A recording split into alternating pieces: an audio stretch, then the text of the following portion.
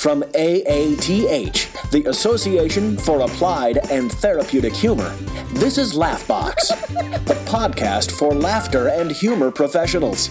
Here's your host, Chip Lutz.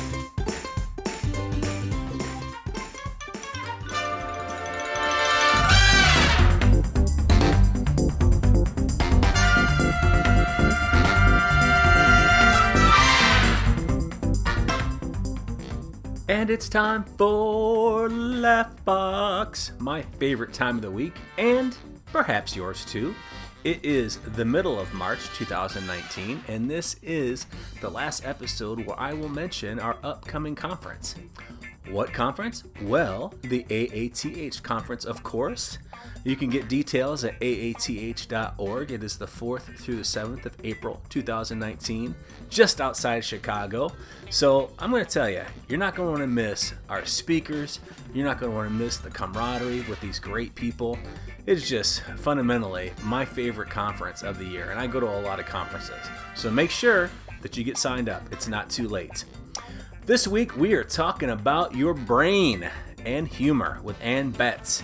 I know you're going to get a lot from our conversation, so I want you to kick back, get a pad of paper and a pencil, and enjoy.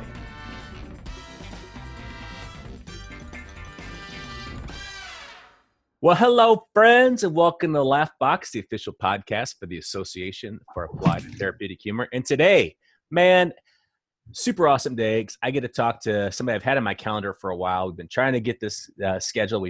Today is the day. God has smiled upon us. She's super smart. She's like a coach's coach because she talks to coaches, but she also talks to leaders. She also knows all about neuroscience. So I'm like super thrilled to be in learn mode today. So I'm welcoming Ann Betts to the podcast. Welcome, my friend.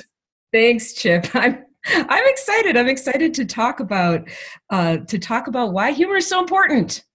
Me too. I mean, inherently we know it is. Well, we'll get into that in a minute. So for our listeners, if you could give them a little background on who this person Ann Betts is.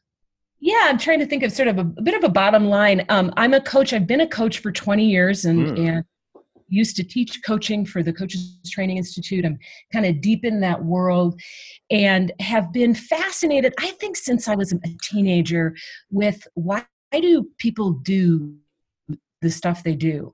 Mm-hmm. Probably a lot of us are. Particularly, why do they do some of the really jerky things they do? Right. And so that kind of has led me to this question of what is consciousness and what is human consciousness? And so that's my area of fascination. And about 8 or 10 years ago, I started looking at, are there some scientific ways that we can think about this? Is the brain different at different levels of consciousness? And there seems to be a lot of indication that it probably is, and that our relationship with what our body is telling us and all sorts of these things change as we change in levels of awareness. So that's my fascination. I think humor is critical to that process. So this is just a really sweet intersection for me today. Awesome. Well, I'm looking forward to talking to you about it and about some of the other topics. When I was going through your blog and going through your website, and I was like, man, this is, so many cool things on there. But before we get into it, I'm just going to ask you a random question just to get our conversation going. So Ann Betts, if you could go back in time in the Wayback Machine to any year in your life and change something, what year would you go back to and what would you change? Wow. That's wow. I sort of want to answer it on two levels. I think I would go back to my early 20s when I was sort of in and out of, I couldn't kind of stick with college very well. And I don't know what year that would be, maybe like 21. And I think I would get some support. And I think I would talk to somebody and basically get a coach or someone like that and say, I want to do this. I think I have a lot of intellectual, ability, and I want some help in following through because I'm not good at that. And that, because that's my joy spot, is really being in intellectual discovery. And I wandered around for the between 20 and 30 until I was able to focus more. So I think that's what I do. But the second level is of that answer, and I don't mean to, be pat, is kind of like, but there was a lot of really interesting, learning that happened in that time too. So, would I change it? I don't know. That's a good, well, I always look at it as it's one of those things where if I could go back, I would definitely go back to my 20s. Yeah. I didn't wake up every morning feeling like somebody beat me with a stick. Because that's most mornings, I look at my wife, I'm like, did you hit me while I was sleeping? Because honest to God, my whole body hurts.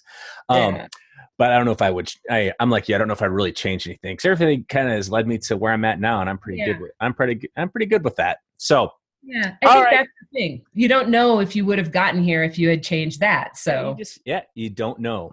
But then again, you wouldn't know if you were someplace else. See, so who knows? That'd be fine too. Yeah, exactly. Well, I'm really excited to talk about the research you've been doing and this sweet spot intersection for you. And I know you're going to be presenting at the conference, and I don't want to give away too much. But if we could just talk a little bit about some of the things that have come about as you've delved a little bit deeper into the humor world.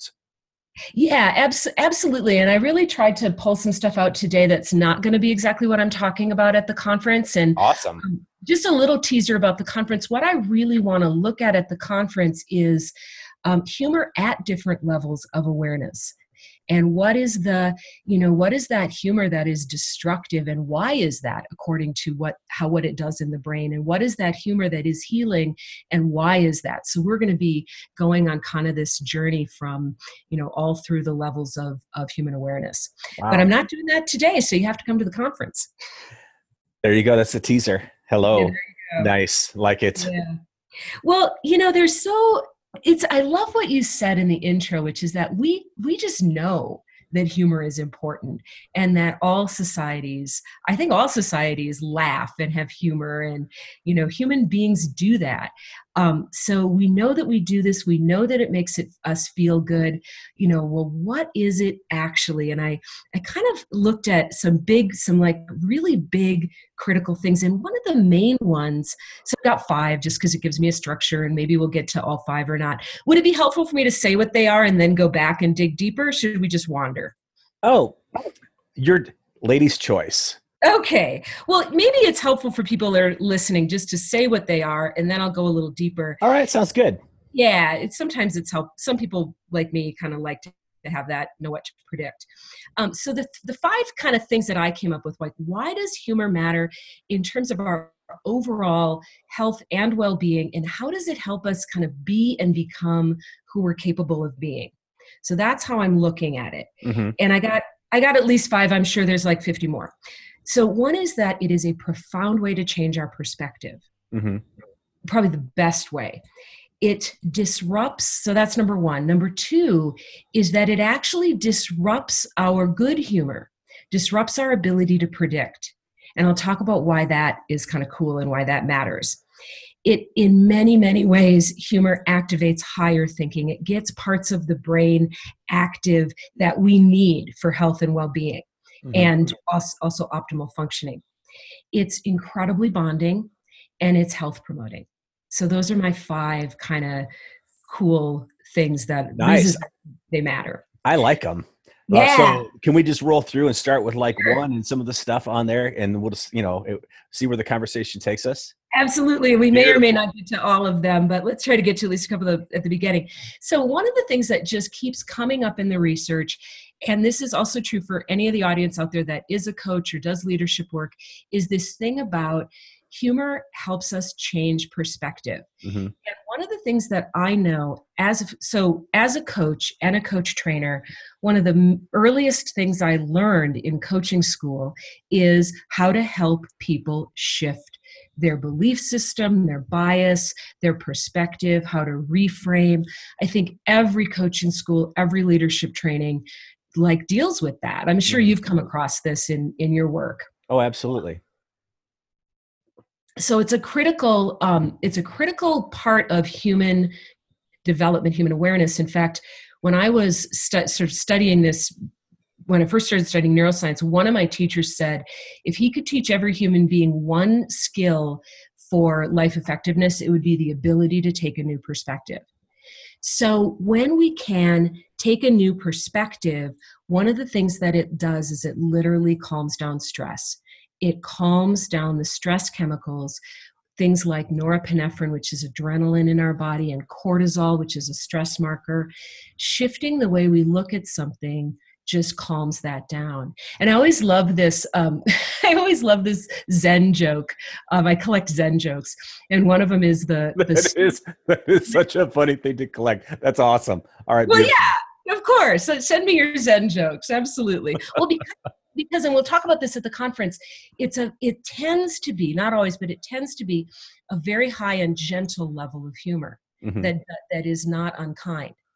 So the perspective joke is the student is standing on one side of this raging river and the master is standing on the other, and the student yells to the master, "How do I get to the other side?" The master looks at the student and says, "Well, you are on the other side." Thank you for laughing. That's good. Oh, I like it. I like that. That's awesome. That's good. So it's this, like, it's we cannot always change the river in our lives. In fact, there's a lot of stuff that happens to us sort of that we can't change that, but we have an enormous creative capacity to change how we look at it. And that will calm down the stress. And when we get stressed, literally what happens is parts of our brain start just becoming louder than other parts, is how I think about it. Some people might say it's like the reptilian brain takes over. The latest research is that we don't really have these three brains that are stacked on top of each other and one, takes over and shuts the other one down. It's much more interconnected than that. But when we're stressed, some of our more survival parts of the brain get really loud. And that's partially due to the chemicals that get released under stress. And so it can be harder to see creative solutions, and we'll have a physiological impact from that as well. So if you think about, like if I'm really stressed, my heart will beat, I'll get red, my hands will shake, like that. A lot of people, when they first start speaking, right, they go through all of that, right? Right. I remember when I first started speaking, I would go up to speak and then I would get done. I would have no recollection of anything that I said at all. Because like my brain just like, went into like autopilot because all the stress was like muddling everything up there. And somebody said, "Oh, that was really good." I'm like, "Really? What did I say?" Yeah. They said, "Can you repeat that?" And then you're like, "No." No, I had no idea what I just said. Yeah, actually, that's a really great example, Chip, because one of the things that happens when we're under a great deal of stress is that it impairs our ability to actually retrieve memories or encode new memories, make memories or retrieve memories. So it's also really? That's interesting because I always thought that you remember things better if it was tied to some kind of emotion, and that even though like stress is bad, that it would still maybe solidify it more in your head than if it was just there. So that's an interesting thing to hear. Well, it's I love that because it's layered. So if you are like trauma, like memory from trauma, depending on and it all kind of just depends on the level and the chemical cocktail that has gotten activated. But there is something, and I think what you're talking about, I call it the hot stove effect. And it is designed to keep us safe. And so if you touch a hot stove, you will get, burned, and you'll get a tremendous amount, of adrenaline. And you will remember, don't touch stove. But you may not remember what anybody said to you right then. You may not remember more complex or sophisticated things. What you remember is what you need to remember for survival. Okay. All right. Gotcha. I think that's pretty much how it goes. But I think about, I used to watch Jeopardy with my son, and he was much better at this than I was. And, we'd be sitting home watching Jeopardy, and we'd have all of the questions. But if I actually had to we would go out to do these quiz things at a bar. I couldn't think of anything. And then I'd go home and be like, oh, that's what that was, because of the stress and the pressure, just I couldn't remember. So I think there's that, one of my examples for that one. Now, so how does humor help shift that perspective then? I mean, it if that's the key goal there, the number one is, so what happens in the brain when you employ that?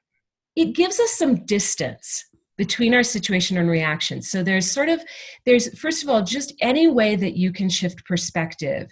I remember one time I was in San Francisco and I got a parking ticket. And I looked, and I was really it was really expensive, and it was a time in my life I couldn't afford that. And I remember getting super flushed. And then I looked over, and I was just felt stupid and the whole deal. I looked over and I realized I had parked in front of somebody's driveway. And because I didn't see on the sign that it said no parking, couldn't figure out why I'd gotten it. And in that moment, I thought, oh my God, thank God my car didn't get towed. Mm-hmm. And that wasn't a humorous one, but that just looking at it in a different way, I could immediately feel the beginning of calming down. Right. So some of what happens is when we get stressed, sort of the survival parts of our brain start playing louder. And when we can shift the perspective, some of the more thoughtful parts of our brain, it's like that music starts playing louder. And it's like, oh, okay. And then we release there's a particular neurotransmitter called GABA, which is an inhibitory one, and it kind of calms down all the adrenaline and cortisol, and just shifting a perspective will do that. Well, we know that when we can laugh at things, we actually can get all of these other chemicals as well. So so there's sort of two layers. Oh goodness, thank God it was just the, driveway. Okay. Then a friend told me this story about how her daughter was just this beautiful little girl, and she's 3 years old. She has these long curls, and the brother cuts all of the girl's curls off. the little girl comes into the room, and the mom says, "Oh my God, he cut you lost your princess curls." And she said, I was really attached to, her hair. Mm-hmm. Shame. Anyway, and the little girl just looked at her and said, "Mommy, I'm still a princess." Uh-huh. In that moment, she could laugh at it. Right. And I don't know why. I just thought that was so funny that she was so earnest about, I'm still a princess. And it gave her this distance. And we know that laughter can actually then give us some other chemicals like dopamine. I'll talk more about that later, and that's kind of a reward chemical.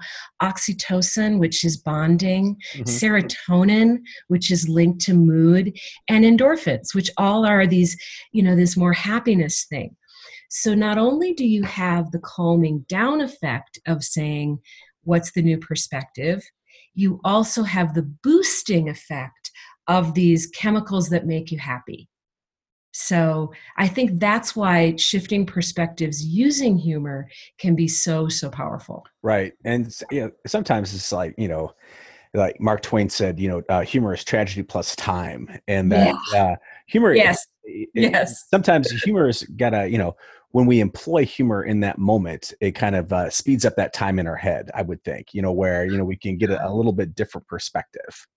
Yeah. And you know what? I love that tragedy plus time. I have to keep remembering that because, I now think that thing in San Francisco at the driveway is really funny. It's funny that I was, so stupid that I pulled in front of somebody's driveway. But at the time, of course, it didn't. It felt like, this is $100 I don't have. Right. So I just love that tragedy plus time. And this gives us, it maybe speeds us up. It also gives us this it makes it more palatable. Right. And I'm thinking about, and I don't have any examples, and I don't know if you do, about there are comedians who this is their specialty I think about, who is the comedian? He's really flat affect. Stephen Wright. Yeah, Stephen Wright. And he says, and I can't do him, but he basically says, I have a huge seashell collection. I keep it on beaches all over the world. Yeah. It's like, that immediately that's like you're shifting your view. Okay, you've got the seashell collection. Oh, but it's on these beaches. So you're looking at it in a new way. And that kind of leads me to my second point, which is that humor is disruptive. It disrupts it, and that it's kind of tied to the prediction. Mm-hmm. So is it good? Should I go there? Yeah, absolutely. Okay. So we are constantly, and I've just been learning more about this recently, that we are in prediction mode kind of 24/7, unless we're really focused on the task that we're doing. Mm-hmm. Our brains are actually toggling. They're doing mental time travel, it's called. They're toggling between they're looking to the future based on the past. Mm-hmm. What can I predict based on the context that I have? So if I say to you, this is an example from one of the women that's doing this research. She says she has this great little thing. So once upon a time, in a magical kingdom far beyond the most distant mountains, there lived a beautiful princess who bled to death. Sorry, it's a little dark. No, I started laughing because I wasn't expecting that at all. Yeah, that was awesome. Say more about that. Why did you laugh? Because it was the unexpected. I wasn't expecting that she would just be dead. But right. It's a great story, and it catch my attention because I have a short attention span. See, so if it had been longer, I might not have. So yeah, and I'm sort of giving you that little bit of that fairy tale voice. And so what's happening is your brain is predicting, something about a prince or a quest or a dragon, and you're ready. You're already there. You're already out ahead of me in the story, and that's just normal. That's what we do. It's why we like familiar songs and all of that. We're just ready. We're already there. Our brain is going ahead. And so then when I shift it there and give you something totally unexpected, it jolts you, it gets your attention, and it actually chemically releases some dopamine. Isn't that interesting? Yes, it is. Your story kind of reminded me, like, I don't know if you've ever seen the movie Holes, but yeah, in that movie, when they're all in this camp, it's all really dry, and who is the I'm trying to think of his John Voight played like the character, the guy that was in charge of all the young men, and the guard guy. Everybody was like whining because it was so hot, and he was like, "Well, I'm going to tell you a little story, boys. Once upon a time, there was a land where it never rained. The end." And I was like, oh, the only person in the entire thing, just like I was laughing my ass off because it was just so funny because I was like, once upon a time, and then I was waiting for something else. At the end, and yes, that was it. Yeah. And what's interesting is you remember that. Yep. So, and part of what is happening is dopamine is a really, really interesting chemical, and it definitely makes us feel good. It's very much part of the reward system. But what it's really doing, as I understand it, is it's cueing us in terms of what we should pay attention to. So if I say to you, for example, we really should, Chip, you and I, we've got this challenge to face. We really should think outside the box. And you kind of nod your head. But if I say to you, okay, Chip, here's this challenge that we're looking at. What if we thought about it in terms of a mouse battling an elephant?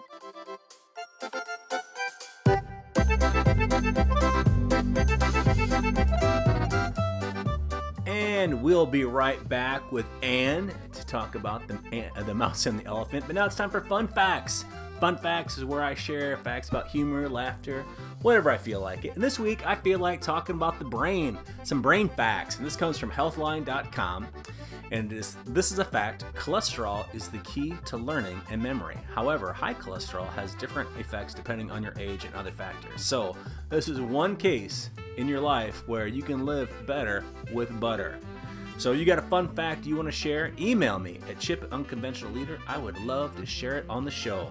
Now let's get back to Anne, the mouse, and the elephant. So what was the difference in your brain in those two different things? One that in my head, because I think in pictures, I got a picture of a really boring box. The other one, I had a very funny image of a mouse actually in battle gear, ready to fight an elephant. So to me, my brain was already kind of thinking of something funnier than just a boring box. Yeah, and I'm impressed that you even thought of a box, because that's just such a cliche at this I always wonder, like the very first time somebody said, think outside the box, did everybody go, oh, did it kind of like light up their brains because that was so novel? Yeah, probably like the first time you ever ate ice cream, you're like, what is this fantastic thing? Right, What is this? And then later on, you're like, it's just ice cream. Right, exactly. I actually remember feeding ice cream to my son who's 22 now, and he would like had this really disgusted look on his face, like, what? So it was like when my daughter, because when she was little, we my ex-wife and I, we both work, so it's like whatever we eating on the road, whatever. So she was only used to like eating a cold hot dog. So I remember one time at the swim pool, she had a cook hot dog, and she took a bite of it, and she looked at us like, is this what this is supposed to taste like? What the hell? What about eating that other crap for? It was just really funny. So I understand that. I understand that look. I understand it. You have fooled me. You will not fool me again. Yeah.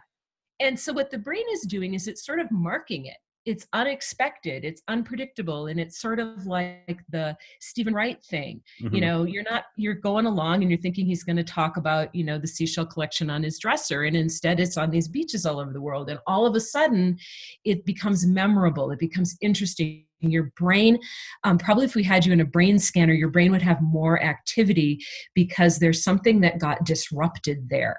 Right. And so I think that in terms of, as we go through life, kind of just doing the same thing over and over again, going through our routine, I love that humor is disruptive and can stop us and make us, make our brains actually start working, right. Which feels to me really important in this day and age. Right. Well, because it seems, like I don't know much about brains as you do, but like, graduating high school, like K through 12 takes forever. Right. And then after that, it just like, I just had my 30-year reunion a couple of years ago. And it's like that 30 years went by like so fast. Right. And then, I was doing some reading. It was like how, your brain just like streamlines things and quits paying attention to other things. Like when you're young, it's taking all this new stuff in. And so, time is time, it's finite. So what I hear you saying is by employing humor and activating your brain, we might be able to slow down time. Oh, that is so cool. I love that. It's somebody explained this sort of like, and I'm not, maybe you know more about technology because this was a technology example, but I thought it was really memorable. That when you're watching a YouTube video or a Netflix video, each new millisecond of the video, they don't reload the whole thing. What happens is what happens technologically, I think, if I understand this right, is that that you only reload what changes. So you're constantly that's how you can stream all of this stuff. And it looks like, you're getting, each like a brand new frame each time, but what you're actually just getting is the changes. And your brain, this really goes to what you were saying, that your brain is like that it's sort of just noticing the changes, because our brains would explode if we had to reload everything. Like if you even just look around your room right now, and anybody who's listening to this, if you look around your room, there is so much data and detail. And your brain is just letting that huge amounts of it go. You're not paying attention to the picture on the wall unless it falls off. Right. Because that's new, that's different, that's important. But if not, it's just gonna go into the background, because that's how you survive, so you can use your brain for things you need. Right. Which are the differences and the changes. And I think what you're saying is, as we get older, there's so much that's already loaded that it speeds up time. Right. Yeah. So just was an interesting, when I heard you say that, it just made me think like, maybe I can delay the aging process just by employing humor. I mean, time is time. I'm still going to age. I just want it to go longer is all. I want it to feel longer. That's it. I just want it to feel longer. Well, this is why, if you think about, if you go on vacation, you go somewhere new, mm-hmm. or you do something that's really new and different, or even if you're learning a different thing or preparing a different speech, time slows down. Yes. Because it's not preloaded. I never really thought about that. I think that's really, really cool.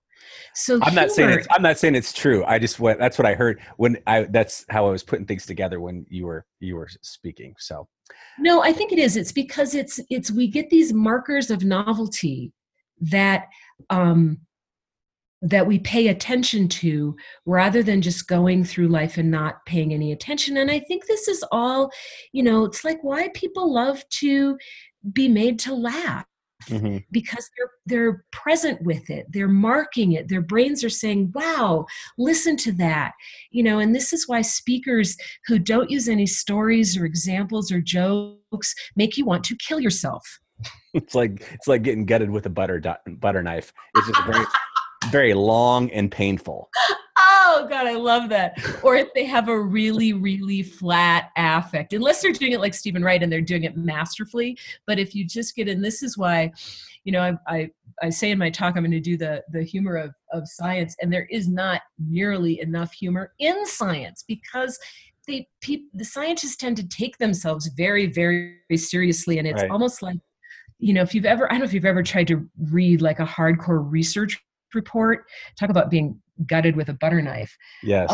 It's almost like it's intentionally difficult to understand so they can protect that this is only the realm of the exalted few. Yeah, the two areas that if science is that way, and so is religion. Both are very same way. Like if you read any books on theology, they're all just completely exempt of any humor. Yes. Yeah. Whereas if you think about, this is why I like the Zen jokes, because it's kind of, let's not take this all so seriously. Right. And it gives you it gives you access into that, into a different way of thinking about something in this kind of gentle way. Like, oh, how do I get to the other side? You are on the other side. Oh yeah, I guess it just, it's all depends on how you look at it. I love that. I love that. So, are we good to move on to the third number point? 3. All right, beautiful. So I really think, in many ways, humor really it has the potential to activate really higher thinking and get the brain making all sorts of interesting connections, which is really, really healthy. And you want to talk about slowing down time. One of the things that I want for my life is I want to keep my brain as capable as possible till the end of my life. So we're talking about, there's an aspect of neuroscience that's becoming, there's much more common understanding of it called neuroplasticity. Have you heard of this? Yes. So awesome. The ability of the brain to make new connections and change and all of that. And I think humor helps us do that and helps us continue to get various parts of the brain sort of talking to each other. Unless it's humor like at someone else's expense. And I'm going to talk about that a little bit when I talk about humor being bonding. But I saw this thing on, somebody posted this on Facebook, and I love this. It was a quote from a 4-year-old, and she said, "I know what drawing is. You have a thought and put a line around your think." So I just love that. Mm-hmm. So that's like, wow. And I noticed I'm thinking like I never thought of it that way. Right. I know what drawing is. You have a thought and you put a line around it. Like that's so cool. And one of the things that I think is really interesting is sort of what they found with the sort of comedians who tend to test as the funniest tend to have kind of what I would call sort of the loosest brains. What do you mean? What do I mean by that? Right. So we can think of the brain in terms of, in neuroscience, they talk about bottom up or top down. So top down control is basically saying there are parts of our brain that we're more aware of and we're more conscious of using. And, when I say I need to think about that, they're more sort of active processing. And then there are parts of our brain that are a little more automatic.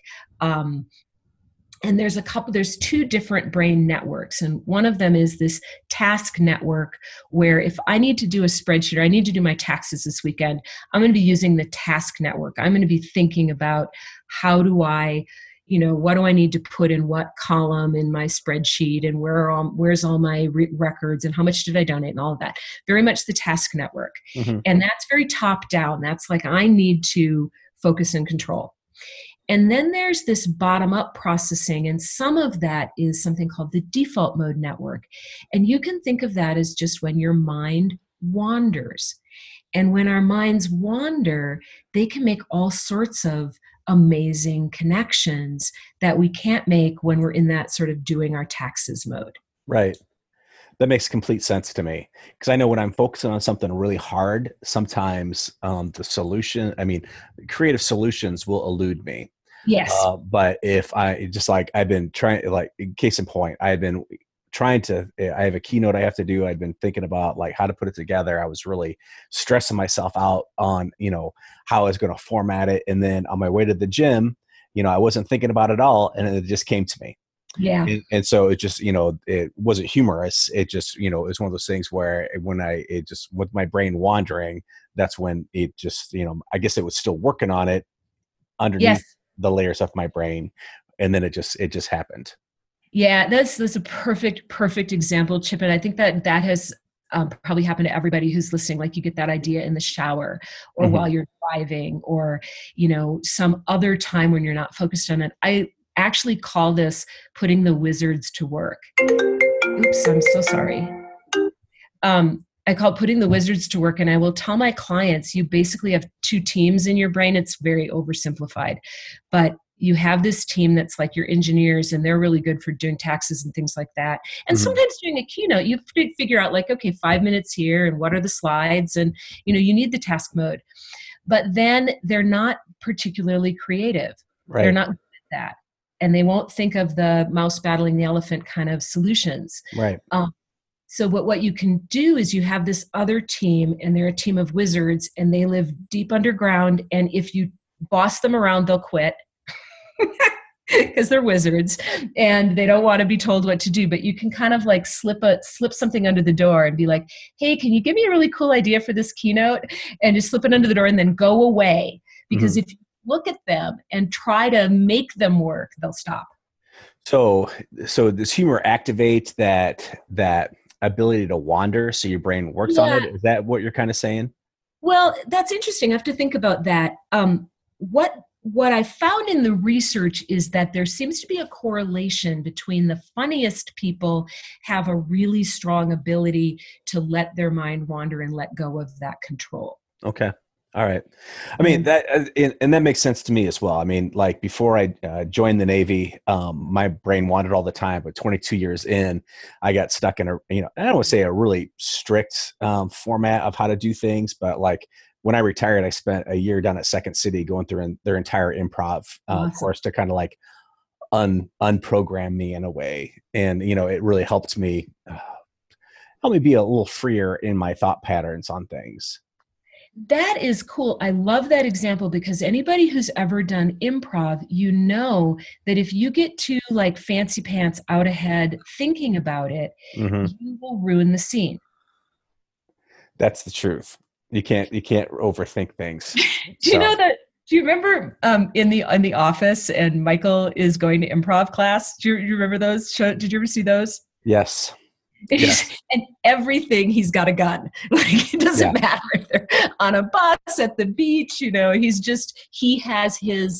already planned it. He's already decided. He's not in that mind wandering place where he can actually just go with what's happening. That is quite possibly the best show ever made. And my wife will say, I said, it's like, and it's on all the time on Comedy Central. My wife is like, have you seen all these episodes? I'm like, yes, I have. She goes, why are you watching again? And because it's funny. And I always see something that I didn't see before. So yeah. There's a real complexity. I was also thinking of this example. I don't know if you ever, years and years ago, these are old, like from the 50s. Art Linkletter did this show, Kids Say the Darndest Things. And these little kids would come on, and I should get some of these old clips because they were hilarious, because they were completely unselfconscious. And their minds were just doing that little kid wandering all over and making stuff up. And they're trying to make meaning of the world, but they don't have a lot of context for it like we do. We're talking about everything that the brain is sort of already locked in. Right. They're saying these hilarious things. So then years later, maybe in the like 90s, I don't remember when it was, they decided to bring that show back. But what they did is they would bring on these kids that were sort of obviously like, stage kids. And, they weren't unselfconscious. They were very aware of how to get a laugh, and it wasn't funny. Right. Yeah. The kids do say the darndest things. Like my granddaughter was over not too long ago. She's like, I said, you want some juice, sweetheart? She goes, yeah, Papa, juice is my beer. And I was like, she didn't get that from me because I'm a vodka drinker. So that's strictly from her mother right there. I love that. Juice is my beer. Juice is my beer. Yep. That is just great. Yeah, it's like this free association thing that, and I think when you were saying, does humor help us activate that? That's a really good question. I have to think about that more. But it does help us kind of open up to these more complex connections. And if you think about, the whole idea of like the archetype of the court jester, the jester was the one, a friend of mine was in the circus, and he really was into this. And he talked about, because he kind of studied this, because that's was sort of his role in the circus and the clowns in the circus. And he said that the historic role of the jester is they were the one who could speak truth to power and not be killed. Right. So there's something about that, and I think about Lenny Bruce and George Carlin and this way of making truth, these complex connections, and this goes back to, I think, both the changing perspective as well as the unexpected, and they used all of this and then they were able to make these really complex connections between things that were both funny but also made you go, that's what's happening. Right. That makes sense. That makes absolute sense. Just when you were explaining that, I was thinking about the wizards that you talked about, and that, like if you tell them what to do, they're not going to do it. But if you tell them a joke, they're going to be more inclined to, help you out. But I like that. Hey, I want to say one other thing about the wizards, which is that this part of our brain is also the part that ruminates. And so I always think about these wizards they're also a little bit like if you've ever had a new puppy, and if you don't give them a chew toy, they'll chew your shoes or your, jacket or whatever. Right. And so I also think we have to be aware that this mind wandering part of our brain, if we don't give it something to kind of work on, it will kind of go to this. This is also the part of our brain that goes forward and back. And it will find a way to worry about the future or regret the past. Right. So there's something in that as well that I just wanted to let people know. Sometimes it's really helpful to let your mind wander and put those wizards to work, but they can also take us to a very dark place. Right. And I'm glad you brought that up, because I'm actually giving up worrying for Lent. I was like, I could give up vodka, but that would be too painful. But I was like, maybe I'll just give up worrying, because that's definitely something very, those wizards work hard in my brain on worrying. Yeah. Things. So that's good. All right, cool. Yeah. So we'll make sure we get into the whole the bonding section. And I think a lot of people know this, and they know it intuitively, and we feel it, and you probably various YouTube videos of somebody who just starts laughing, like on a subway car, and nobody knows what they're laughing at, and pretty soon everybody's laughing. Right. So there's a way that it is absolutely, we are very contagious. All of our emotions are actually contagious to each other. Mm-hmm. If you're around someone who's very depressed, you will take that on. And part of what is happening, the exact mechanism, it may have something to do with mirror neurons. It certainly has something to do with the chemical state that the person is in, which we detect through smell and also through subtle movements. So there's all sorts of ways that we're getting information about how is this person that I'm with feeling.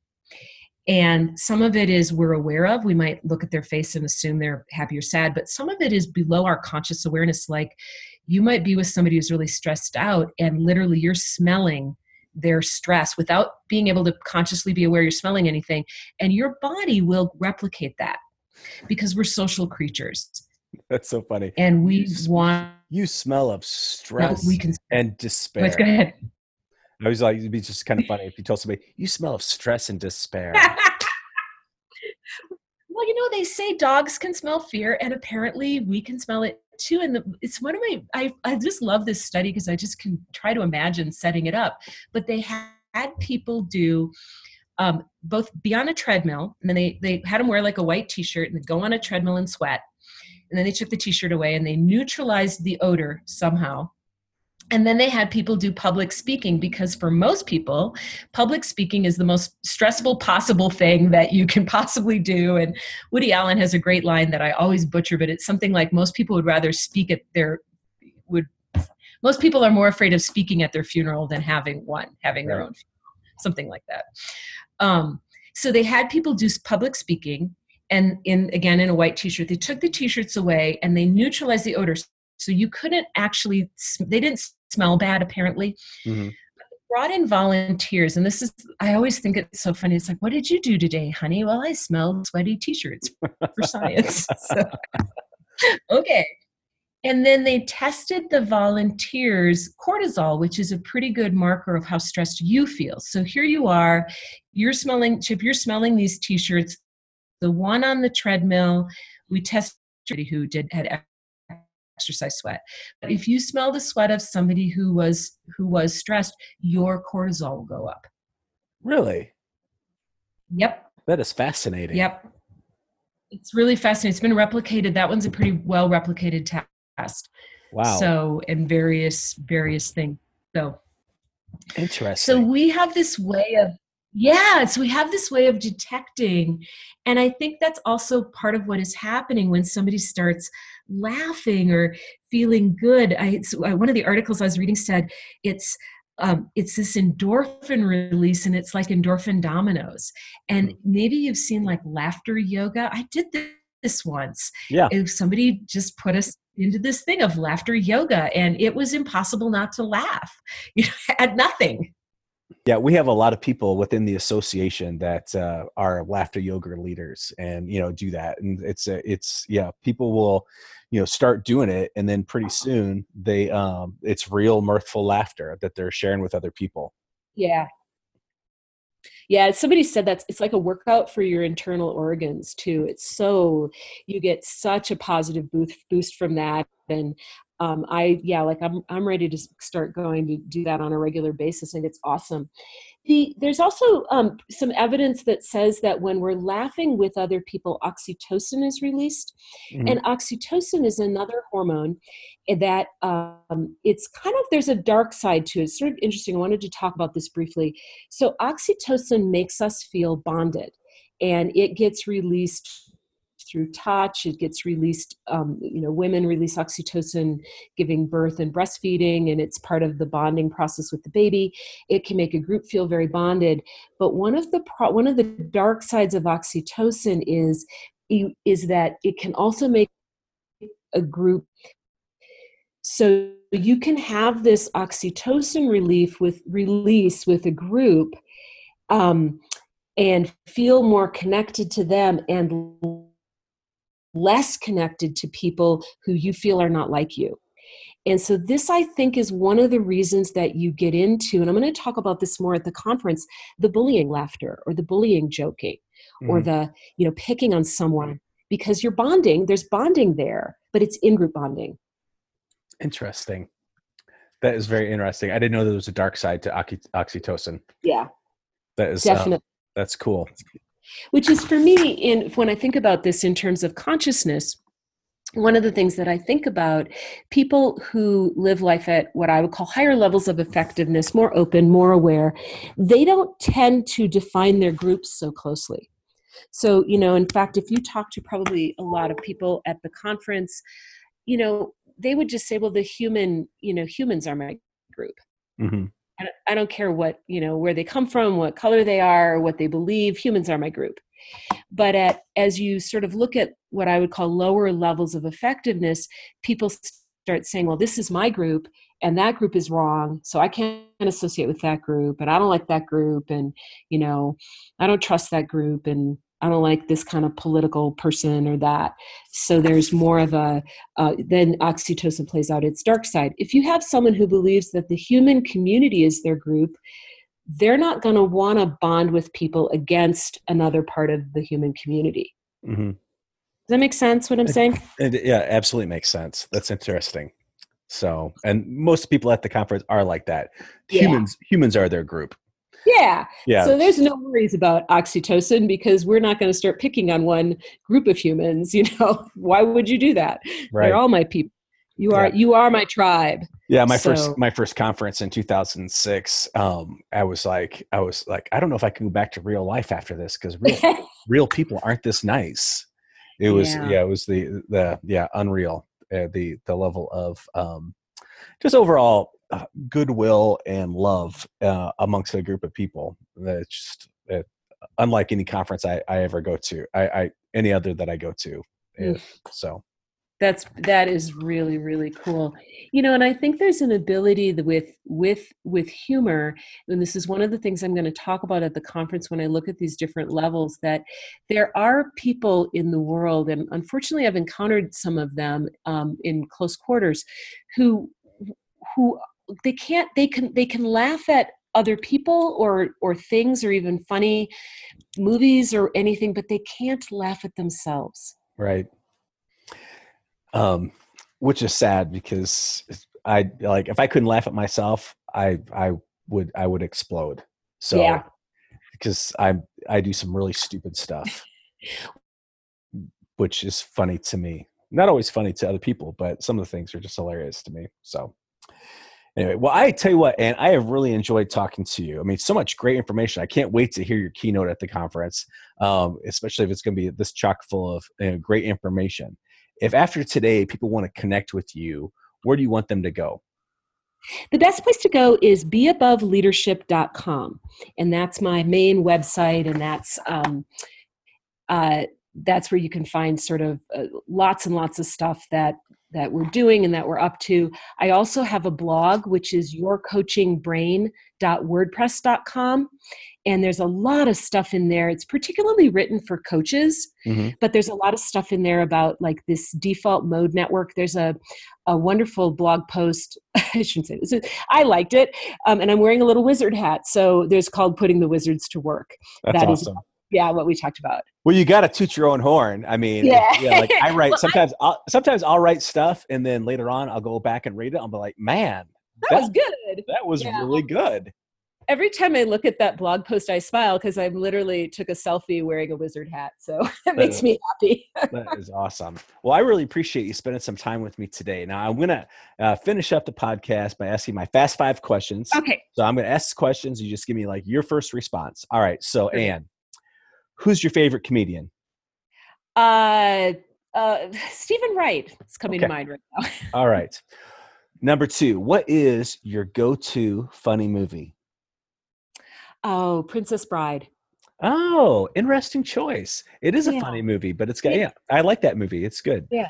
All right. What is your third question? What is your favorite kind of comedy? Intelligent comedy. That makes me think. Yeah, I like smart comedy too. Good. All right. Number 4, you and I are sitting at a bar. What are we drinking? I'm probably having a really nice glass of red wine. I don't know what you're drinking. Vodka, apparently. Yeah. Okay. Good. I made that abundantly clear throughout the interview. Nice. All right. Last question, Ann. What's your favorite joke? Can I tell it? Yes. It's not fast, but my favorite joke. Okay, so there's all of these guys and they're in prison, and their new guy comes into prison, and the new guy comes in and they're sitting around the dining hall, and somebody gets up and he says, 42, and everybody cracks up. And then somebody else gets up and says, all right, 37. Everybody rolls on the floor laughing. And the new guy says to the guy sitting next to you, says, what's going on? He says, yeah, well, we're all lifers. We've been in here a long time. We've heard everybody's jokes. So we're sort of tired of them. So we just gave them all a number. All right, cool. So a little while later, they're eating dinner and somebody stands up in the corner and he says, 13. Nobody laughs. new guy turns to the guy next to him and says, well, what's that about? The guy says, oh yeah, he can't tell a joke. That's awesome. That is a good joke. That really is favorite joke of the day. Yeah, that is good. Well, thanks for spending some time with me today. I learned a lot, and it was a fascinating conversation. It was really, really fun talking to you. I'm looking forward to meeting at the conference. Same here.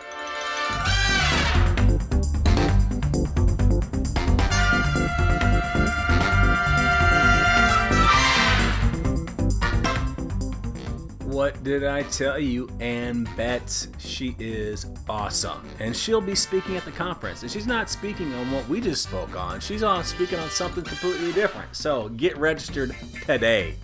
You got something you want to hear on the show? Got a guest idea? Shoot me an email at chip@unconventionalleader.com. I would love to hear from you. So until next time, this is Chip Lutz saying, we'll keep the laugh on for you. This is Laughbox, the podcast for laughter and humor professionals. Laughbox is made possible by a grant from the National Speakers Foundation and is brought to you by AATH, the Association for Applied and Therapeutic Humor. Find out more at aath.org. Be sure to review Laughbox on iTunes. For show notes and more information about today's conversation, visit laughbox.aath.org.